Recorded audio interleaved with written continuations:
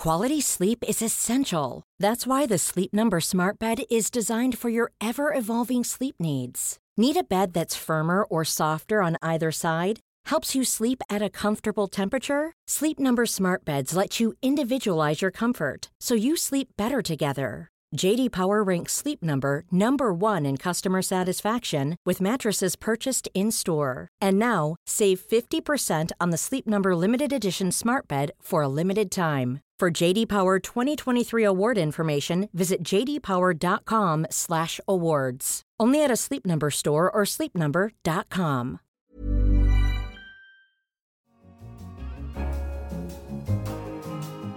Hello, I'm Kenneth Cukier, a senior editor at The Economist, and you're listening to Babbage, our weekly podcast on technology and science. And coming up, I speak to Dr. Angela Gallop about her career as one of Britain's most eminent forensic scientists. It's extremely difficult to get rid of all traces of blood, and so however good a job they think they've done, usually they'll leave something.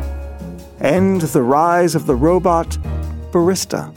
I think this is perhaps a slight sign that there are all kinds of jobs that no one was ever thinking that machines would be involved in.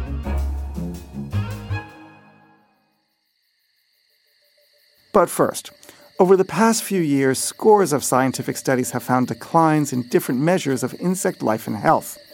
Earlier this year, 2 Australian entomologists reviewed all the evidence of insect decline they could find. It was the first meta-study and was one of the first to make a global estimate of insect collapse. From this, they claim that 1/3 of all insect species are threatened with extinction. But why is this bad? And why is it happening? And with so many insects and so few studies, how much can we trust the data? To discuss this, I'm joined by John Parker, The Economist senior editor, who's written about this for this week's issue. Hello, John. Hi. John, why is this a bad thing? So basically, insects make pretty much all natural ecosystems work. And if there aren't any insects, those natural ecosystems won't work. Insects basically enable most plants to reproduce. If there aren't any insects, plants won't be able to reproduce. We won't have much food. The ecosystems insects influence help control the weather, local rainfall patterns. They make the soil fertile.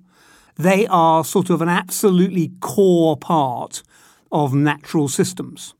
And if they're in trouble, all natural systems are in trouble. Okay, so that sounds quite dramatic. Why are the insect populations declining? We don't honestly know. It seems like everything is going wrong in insect world at once. So insects eat typically wildflowers. And in Britain, wildflower meadows since the 1930s have basically reduced by about 98%. Insects are also facing unfamiliar diseases, but these diseases are traveling around the world so that honeybees, for example, in every continent are being attacked by something called the varroa mite, which came out of Southeast Asia. In Southeast Asia, the local honeybee species have a degree of immunity. Elsewhere they don't, so they're all being killed. And we're deliberately killing insects. We have large numbers of pesticides, insecticides, and so on.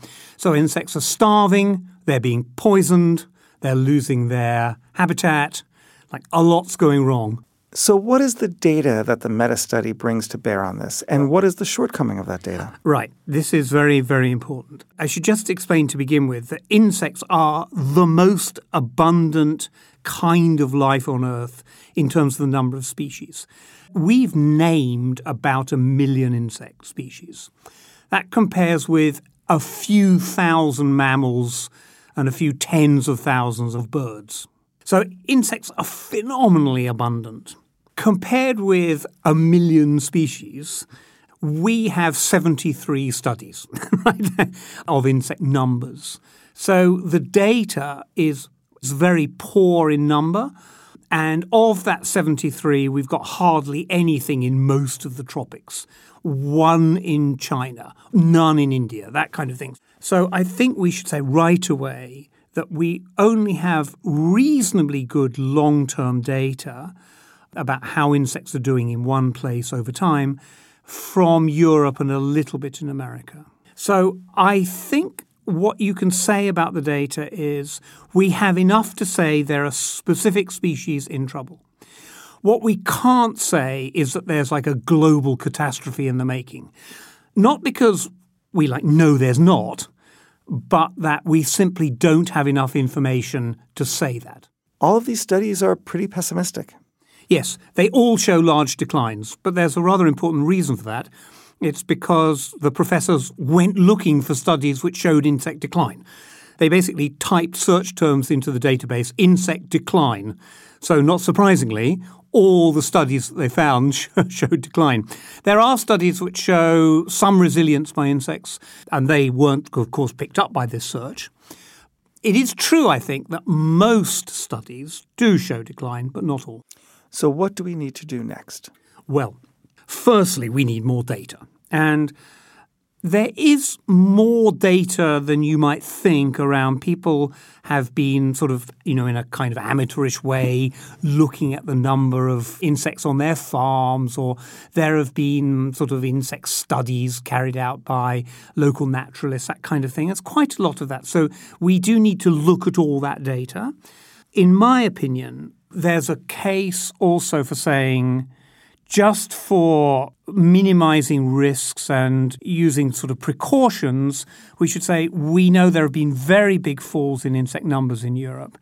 We need to provide these insects with somewhat more wild areas where they have a little bit of defense against pesticides and so on.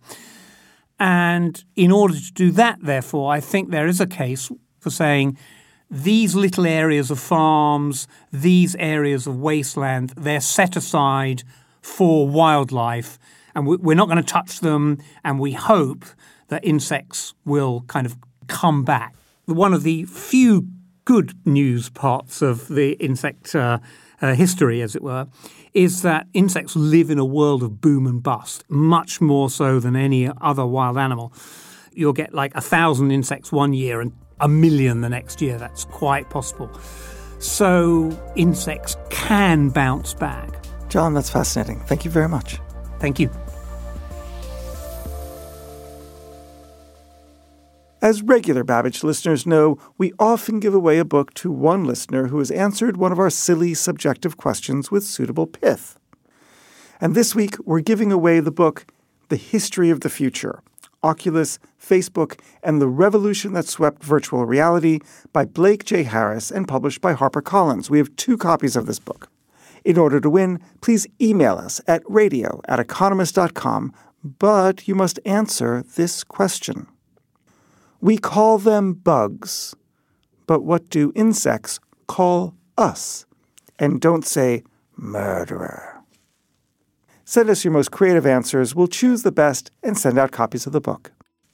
Next, Angela Gallup is one of Britain's most eminent forensic scientists, known equally well for setting up full-scale forensic science laboratories as for leading the scientific teams responsible for solving many of Britain's most complex cold cases.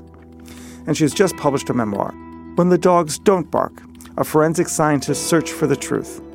Hello, Angela, and welcome to Babbage. Hello, Ken.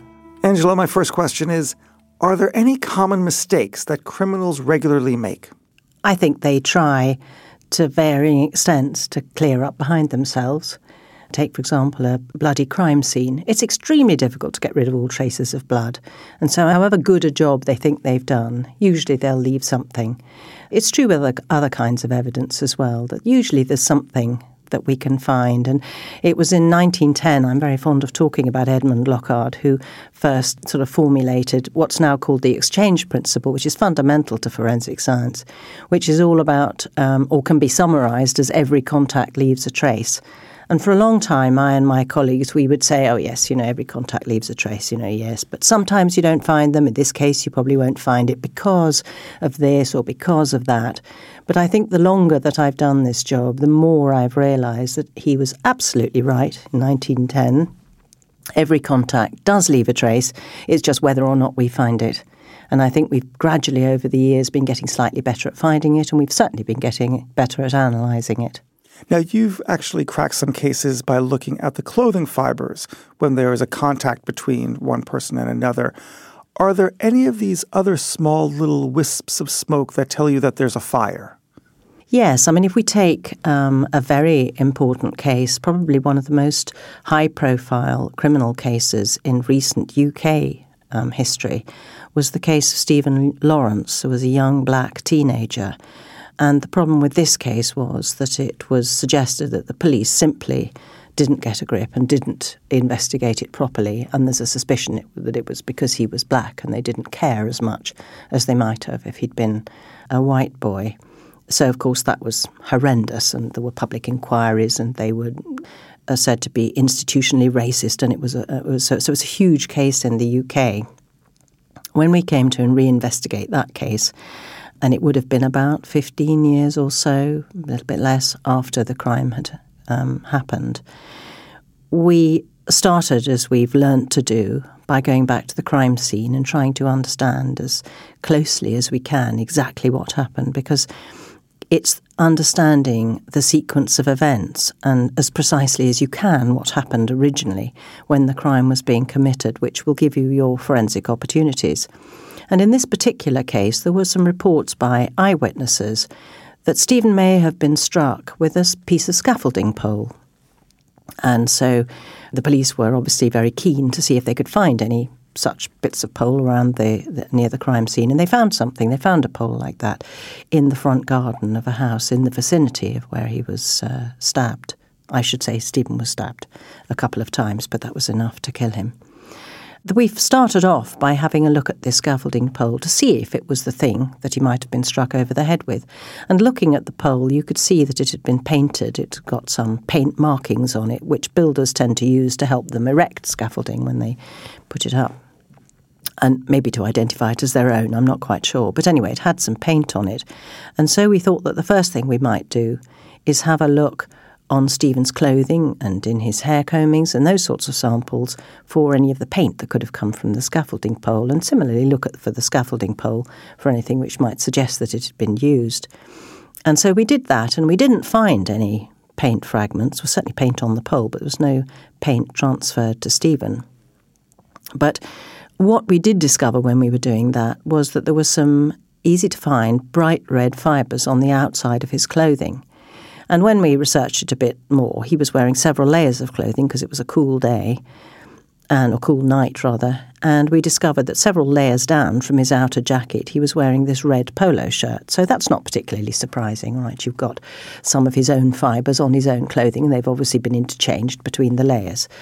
But what it did tell us was that because there were quite a number of them on the outside, on his outer surface of his jacket, that they could be transferred along with the more nondescript fibres of his outer clothing, onto whoever might have been in contact with him, so whoever might have attacked him.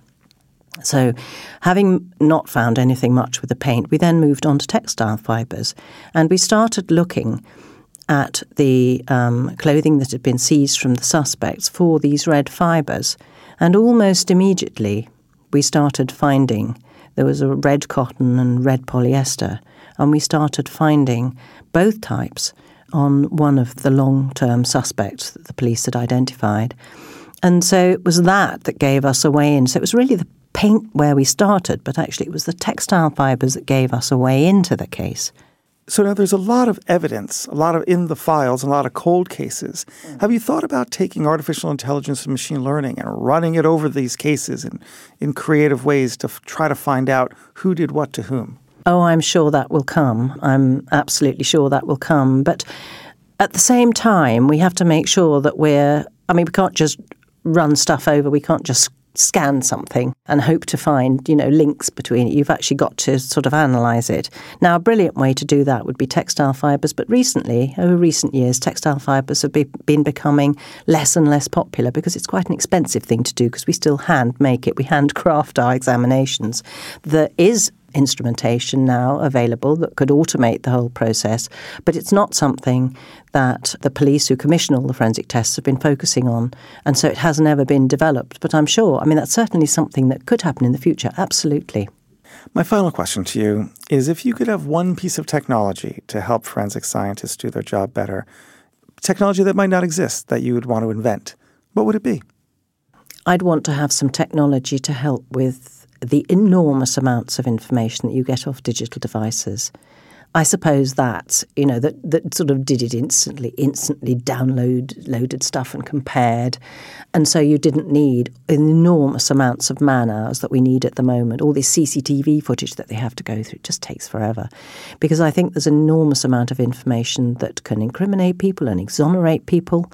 And we see it both ways in reports of cases. And I think we just need to bring ourselves, all very well having these devices, it's all very well using evidence from them, but we just need to sort that out before much more time passes, because it's dangerous, both in terms of convicting people, but also probably exonerating people. Angela, thank you very much. Thank you, Ken.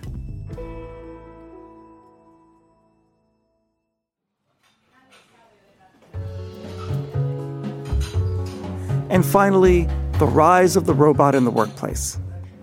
One of the small joys of life is the perfectly made cup of coffee. In fact, I personally have organized my life around getting a great coffee anywhere I am, day or night, anywhere in the world. And one of the best aspects of it is not just the coffee itself, but also interacting with the people at the cafe, and in particular still, the barista. However, all of this might be set to change. The friendly smile behind the counter with a tattooed forearm, face jewelry, and probably different attitudes and perspectives on life could be replaced by a faceless robot. Joining me down the line is David Hambling, who wrote about it for this week's Economist. Hello, David. Hi there. David, I'm spitting venom right now. How dared you replace my beautiful barista and a great cup of coffee with a robot? Well, the developers say that they're not actually trying to replace humans, and they're still trying to keep a friendly face in your coffee shop. It just won't be the person who's physically making the coffee. It's interesting, a number of them have homed on this, that people like to have the human contact. So while the actual coffee making may be done by this, as you say, faceless robot, it will still be served by a smiling human being. The idea is that both sides are playing to their strength. Okay, now before I seize upon this and try to rip you to shreds, let's find out what's going on. What is going on?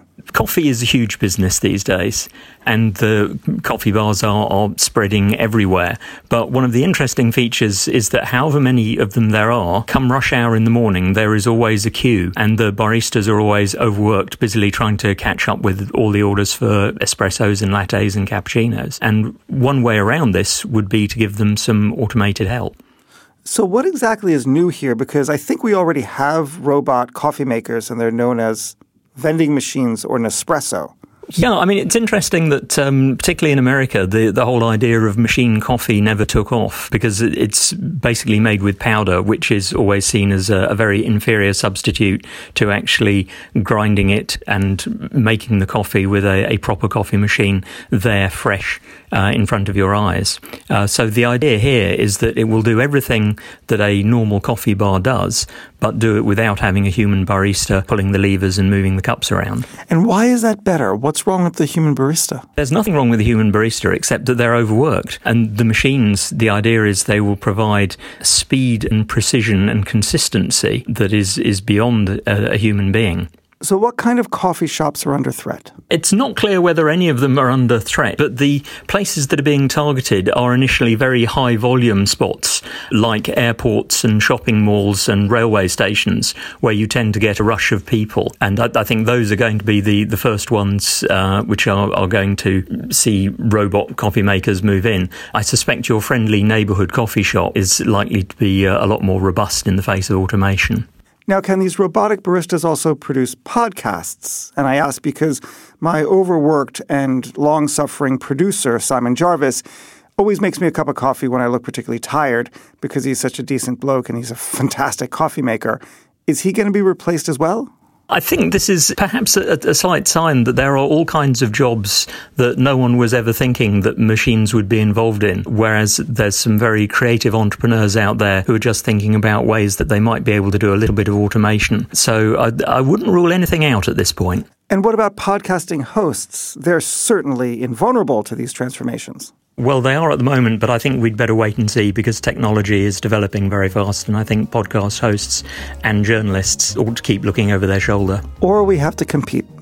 David, thank you very much. Thank you. And that's all for this week's Babbage. If you like our show, please rate us on Apple Podcasts. And if you like our journalism, take out a subscription. Just go to economist.com/radio offer to get 12 issues for $12 or £12. I'm Kenneth Cukier, and in London, with a cup of coffee in my hand, beautifully made by a human, this is The Economist. The television show CSI, where do they sit? Well, the problem is that I don't watch it much. You know, I have seen a bit of it, absolutely, enough to assure myself that it's not really reflective of what really happened. I accuse you of job protection. The secret to summer-ready skin is here. Osea's #1 best-selling Undaria Algae Body Oil, clinically proven to instantly improve skin elasticity and transform dry skin to silky, soft, and unbelievably glowing. Its signature scent of freshly squeezed grapefruit, cypress, and mango mandarin transports you to sun-kissed summer days. Get healthy, glowing skin for summer with clean vegan skincare from Osea. Get 10% off your first order site-wide with code GLOW at OseaMalibu.com.